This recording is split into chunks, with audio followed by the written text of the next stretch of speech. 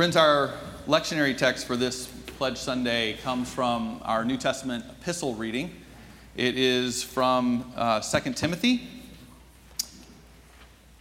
This is a unique book in the Bible. It is a book that was written not to a community, like most of the letters were in the New Testament, but written to a person. Paul is writing to an individual, Timothy, who was a young leader in the church that Paul had mentored.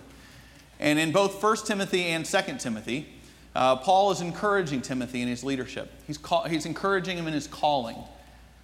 And as we read this today, we read this one section of 2 Timothy, I hope that we are encouraged in our calling as individuals. And as we come to this Pledge Sunday, that it's a reminder and encouragement to us about the call before us as a community of faith.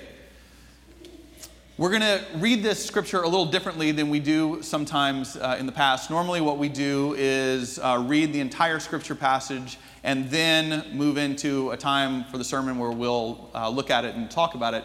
Today we're going to read the scripture in two different parts. This comes from the last verses of chapter 3 of 2 Timothy. So we're going to read that first, then we're going to talk about it for a minute. Then we're going to have a story that's going to lead us into reading chapter 4, the second part, later on in the message, okay? So in your bulletin, you'll see that it's divided into two paragraphs. That's for chapter 3, which we'll look at. We'll take a pause and talk for a second, and then we'll come back and read chapter 4. So let's read together now the first few verses of our passage for today from 2 Timothy chapter 3. Paul says this, "But as for you, Timothy, continue in what you have learned and firmly believed, knowing from whom you learned it, and how from childhood you have known the sacred writings that are able to instruct you for salvation through faith in Christ Jesus. All Scripture is inspired by God and is useful for teaching, for reproof, for correction, and for training in righteousness, so that everyone who belongs to God may be proficient, equipped for every good work." This is the word of the Lord. Thanks be to God. Let's pray together. Lord, I pray that no matter who we are or how we gather and worship this day, we would experience your gospel, your good news, and it would transform us forever. We pray this in the name of Jesus. Amen. So friends, in this first half of what we're reading, in these verses to the end of chapter 3, Paul is clearly encouraging Timothy and clearly encouraging us to pay attention to what he calls the sacred writings, to Scripture, to the importance of Scripture in each of our lives, in each of our journeys. In fact, Paul says several things here to Timothy, which Scripture is important and useful for. He says it can rebuke, it can train you, it can teach you, it can build you up in righteousness. And he says that Scripture needs to be the foundation of that process, which all of us need to go through, and all of us can become encouraged in. When we think about the church's relationship to Scripture, I actually particularly love how the Presbyterian Church describes the place of Scripture in our life. What we say in our tradition is that Scripture is the unique and authoritative Word of God. That's how we describe it in our tradition. It's the unique and authoritative Word of God. It's unique. There's nothing else like it. And it is authoritative in our life. It is meant to build and shape, and that we are to bend our lives towards the teaching of Scripture. And you see that in our life together all the time.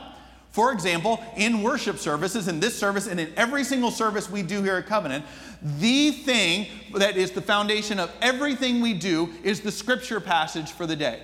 We never start a service by what songs we want to sing. We never start a service by what does the preacher want to talk about. We never start a service by what liturgy we want to use. The authoritative, the foundational thing every single time we gather is what is the Scripture passage for today. And you should be able to look back at how everything that we do in any service of worship is reteaching and pointing back to what the Scriptures are about. That is the authority upon which we build our worship services together. It's why we also want you to be built up and encouraged and trained and taught about righteousness on a daily basis. One of the things that we've developed here, and by we, I mean the discipleship department, I don't want to claim credit for it, but it's an amazing thing, is our online devotional. Every day, hundreds and hundreds of you now receive an online devotional that appears in your inbox. And it's a way to start your day or to invest as you go through. And it's not inspirational quotes. It's ways every day of being taught the Scriptures, of sitting in the Scriptures, of being built up and trained in righteousness. That's why we have so much of our time and energy that's devoted to gathering around God's Word.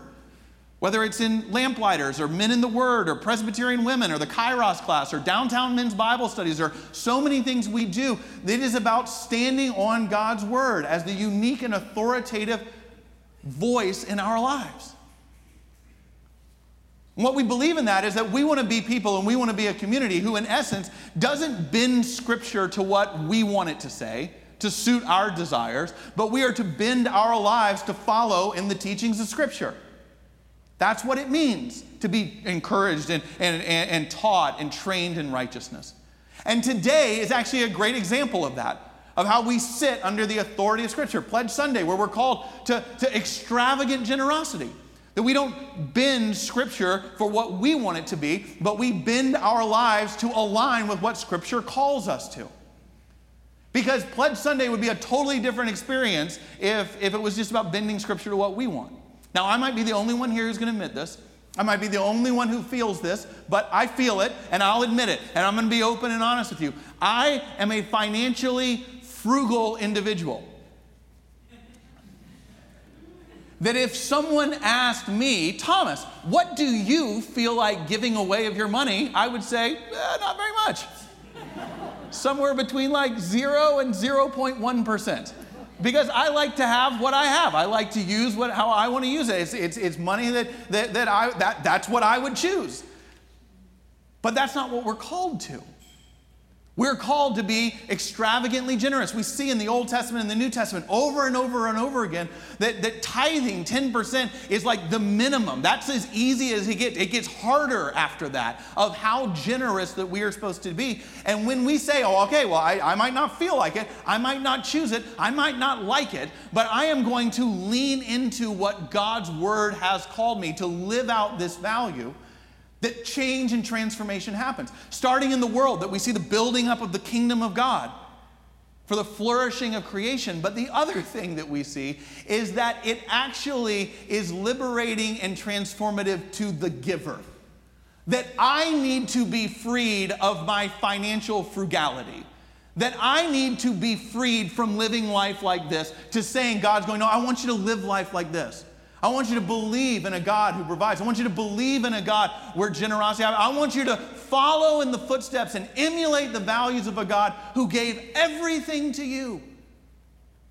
That's what life's supposed to look like. And so because of our understanding of Scripture, today is a day where we put into practice how Scripture can build us up. How we don't transform and bend Scripture to fit our desires, but we change the patterns of our life to follow what Scripture calls us to. It's the unique and authoritative Word in our life. And that applies to all of us.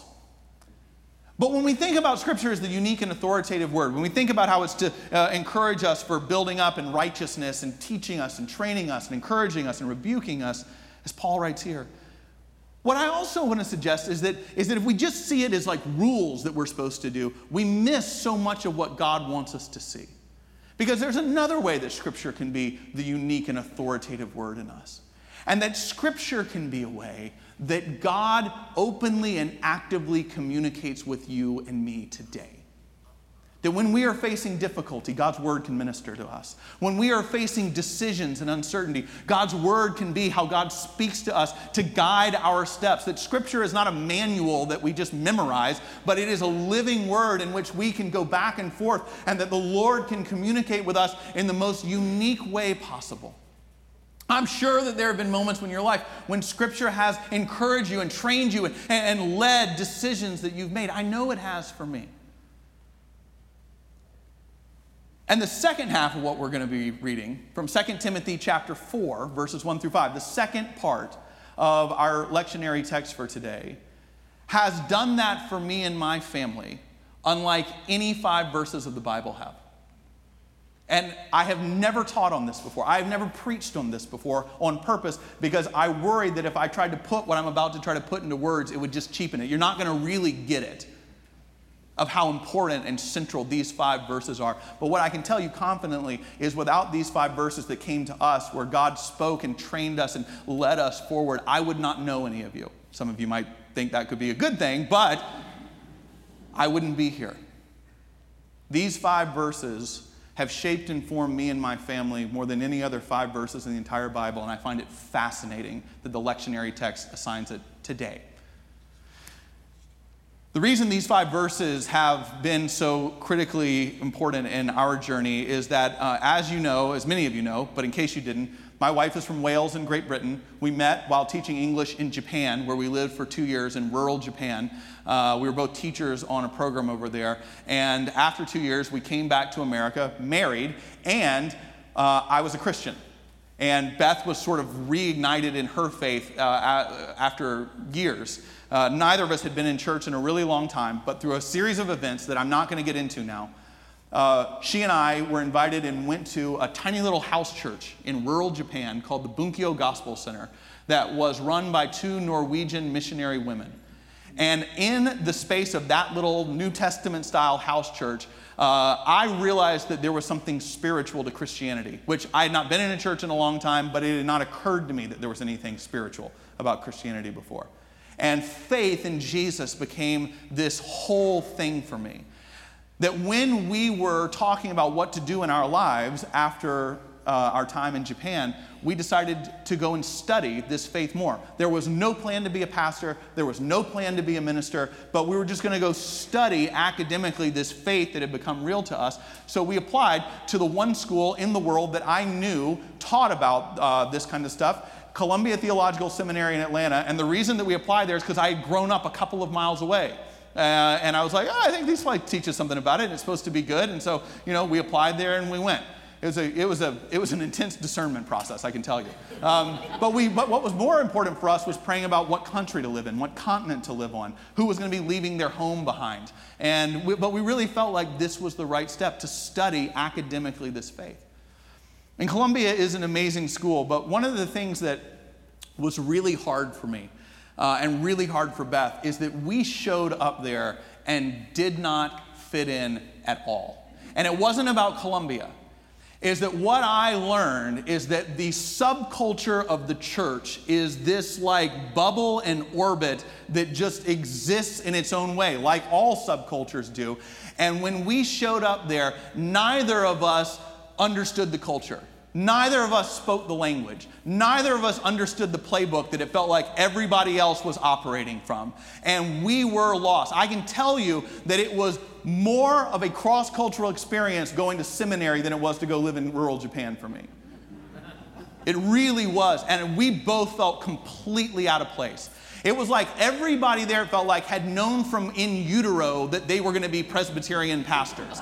And they came out and they had this journey of they had gone to church all their life and church was really important, and they'd gone to youth group and they were leaders in their youth group and they attended Bond Street or they attended Moe Ranch and they had these experiences there. They went to their college and they were part of a college ministry, probably a Presbyterian college ministry. After that, they had graduated and gone to a young adult volunteer program through the Presbyterian church, and they kind of had always been focused and formed, and they came together and they're like, hey, did you apply to Austin Seminary? Did you get that scholarship at Princeton? Or how did this work? And I'm sitting there and Beth and I are sitting there going, are there other schools like this in the world? Genuinely, do these places exist? I had no idea what was happening. And there was this, like I said, language and playbook that everyone had the playbook and we were just didn't understand. They were very nice. But I would say things like, yeah, I haven't been to church in years and years and years, and I came to faith in this rural Japanese house church run by Norwegian missionaries, and they were going, okay.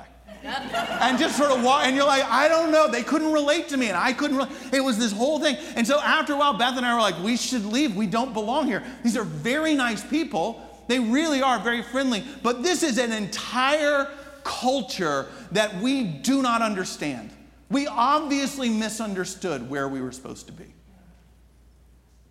So when you're in times like this, we were definitely dropping out of school. The question is, were we going to go to the UK or we're going to stay in America? And, we're thinking and praying about all this. One night, Beth said, I feel like we should pray about this. And I said, so do I, but I'm tired. So I'm going to go to bed. And she was praying because that's how a healthy marriage really works, is that takes place. And so I woke up the next morning and Beth was already up again. She had slept for a few hours, but she woke up and she goes, Thomas, I've been praying. Have we talked about the book 2 Timothy recently? Have you studied that in class? And I was like, no, I don't. I've been a Christian for like 8 months. I don't even know if is that in the Bible? Have we read it before? I don't know what that means. She goes, I keep as I'm praying over and over and over again, this passage keeps coming to mind. 2 Timothy chapter 4, verses 1 through 5. But she said, I've never read it. I don't know. I think we're supposed to read it together. And I said, okay.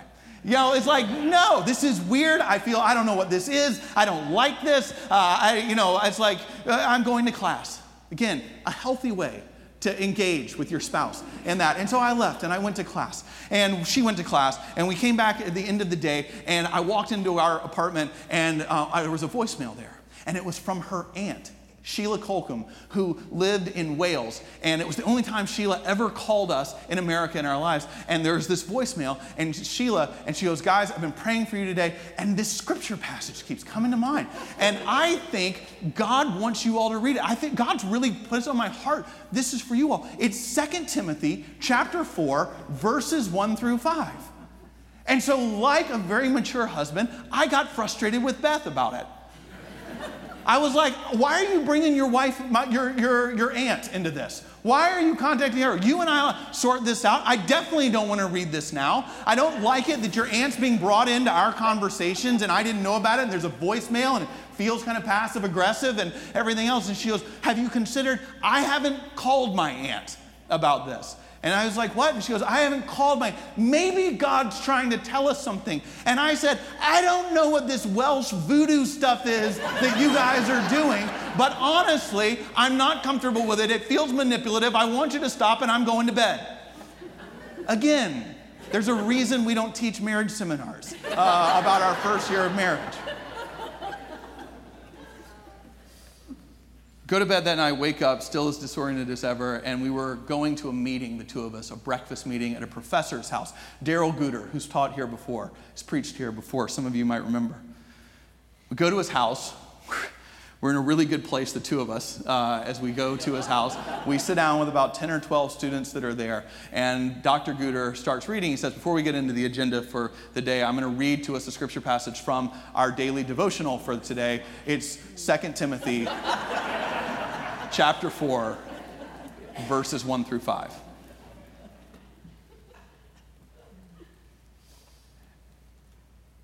And this passage changed the trajectory of my entire life. And this is what Dr. Guter read.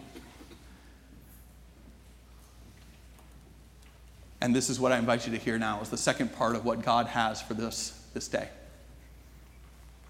In the presence of God and of Christ Jesus, who is to judge the living and the dead, and in view of his appearing in his kingdom, I solemnly urge you, proclaim the message. Be persistent whether the time is favorable or unfavorable. Convince, rebuke, and encourage with the utmost patience and teaching. For the time is coming when people will not put up with sound doctrine, but having itching ears, they will accumulate for themselves teachers to suit their own desires, and will turn away from listening to the truth and wander away to myths.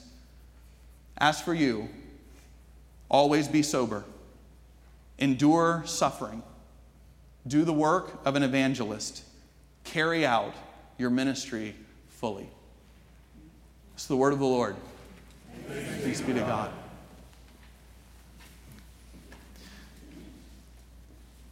The reason I've never taught on this is I can't describe to you what happened when those words were read.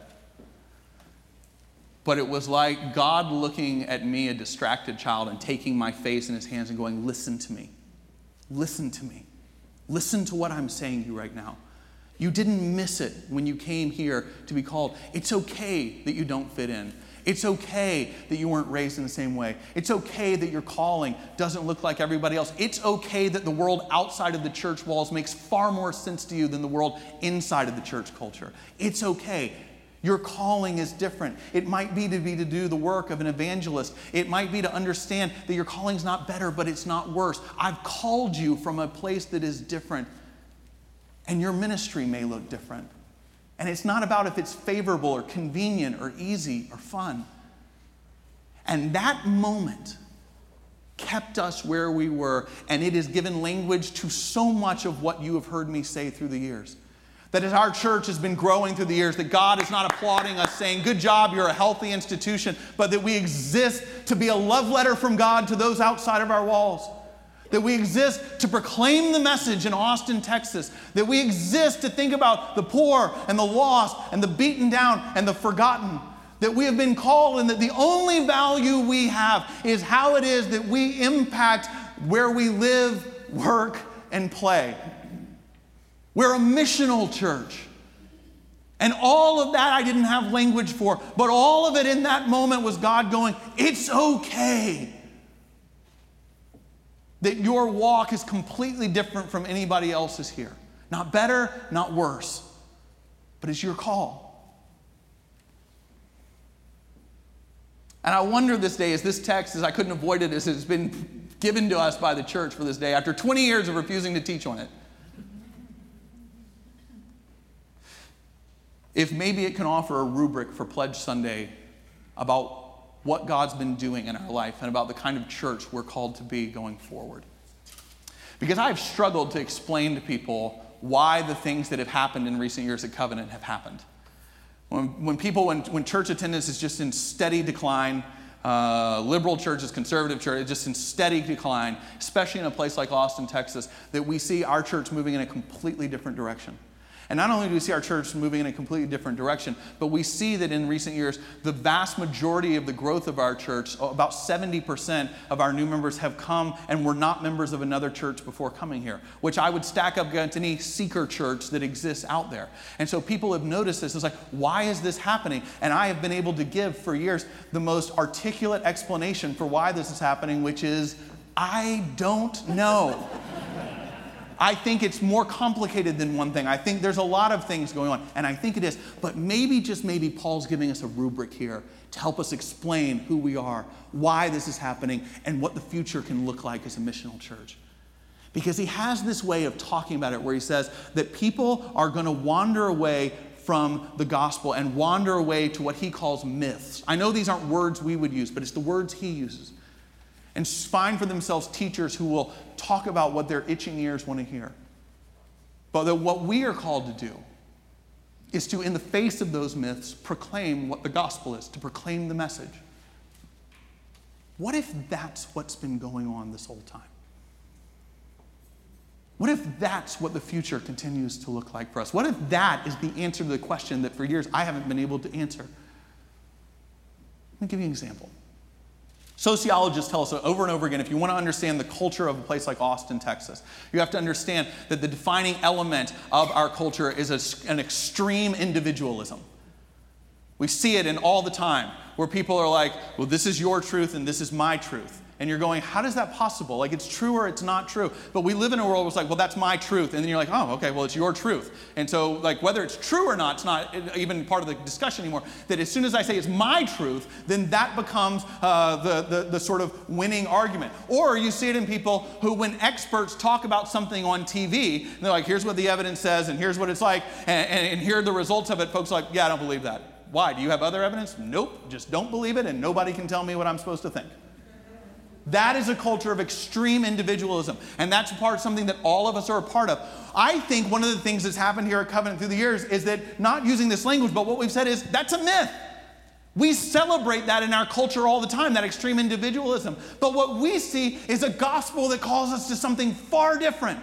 What we see is a gospel that is completely countercultural in that, because we think meaning is found in relationship. We think meaning is found in connection. We think meaning is found in being a part of something bigger than yourself. And that when you're only a part of a self-sufficient, isolated little island that is autonomous above and beyond anything else, it leads to the things we are seeing running rampant and ripping our culture apart. Of individualism that leads to loneliness. of individualism that leads to isolation, of individualism that leads to fear and suspicion of anything that's different, of individualism that allows me to always say, nobody's going to tell me what I'm going to think or do. And it is tearing us in two. And what we have done is to set into this world that God loves. No, what does Jesus say about that? Jesus says if you want to know what life's about, the most important commandment is to be connected to God first off. Love the Lord your God with your heart, soul, mind, and strength, and to love your neighbor as yourself. Because Jesus says if you're not doing that, you're missing the entire point of why you're here. What does the gospel have to say? That we are a community of connection with God and one another. If you want to be a part of what we're doing, come be a part, not of a crowd, but of a community where people will hear you, know you, listen to you, pray for you. You can pray for them, where you can be known and connected in this place at a deep and intimate level, and you will find something greater in life.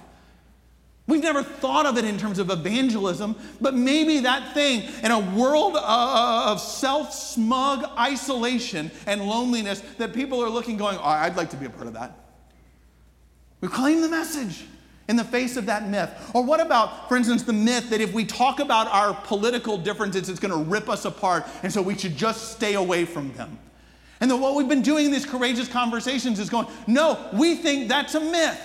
We think that in Jesus Christ, we can love each other even when we disagree, that people can be more important than the position that they have. And not only that, but as we sit in that place, we can actually learn from each other if we can speak and hear the truth in love, as what the gospel calls us to. And it can make us something greater than what we are on our own. We refuse to believe that our politics is just the thing that tears us apart. We think proclaiming the message brings us into a countercultural place that the world will look at and marvel at.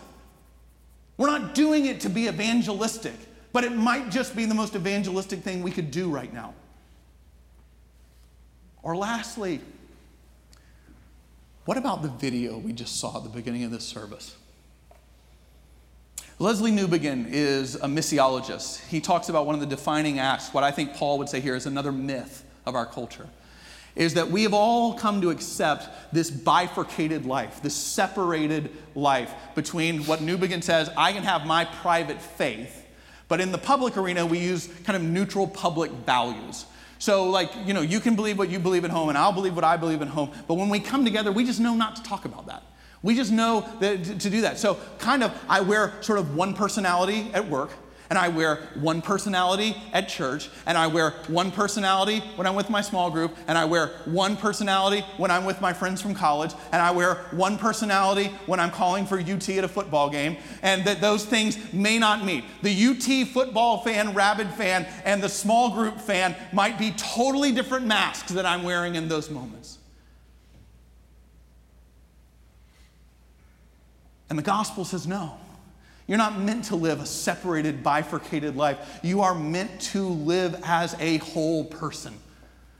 We encourage one another to follow Jesus where we live, work, and play.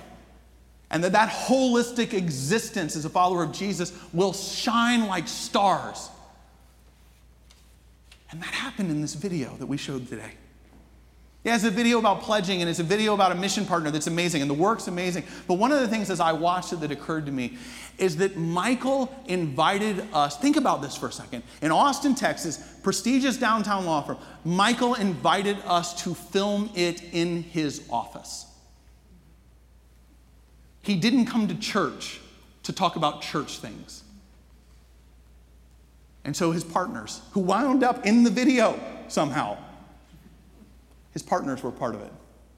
The paralegals knew. The receptionist knew. The security guard who let him in all knew what this was about, not because someone was being evangelistic, but they were just saying, this is where this work happens, and so come and be a part of him. What would it mean? Imagine the conversations that sprang from that choice in his office. Imagine the stereotypes about a Christian that were overturned in that moment. Imagine the ripple effects that went out into that law firm by that simple decision. Many of those things we may never learn here at Covenant, but imagine what was different by that choice of saying, I don't talk about church things only when I'm here, but I'm going to be a part of a community that's following Jesus where I live, work, and play. That's the kind of church we are.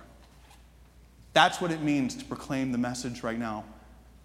That's the kind of church we're building for in the days and weeks and months and years to come. And that holy work is what we get to participate in this morning as we continue to encourage one another to follow Jesus wherever we live, work, and play. Amen. Let's pray. Lord, do pray that you would lead us and guide us in this journey. We pray all this in the name of Jesus. Amen.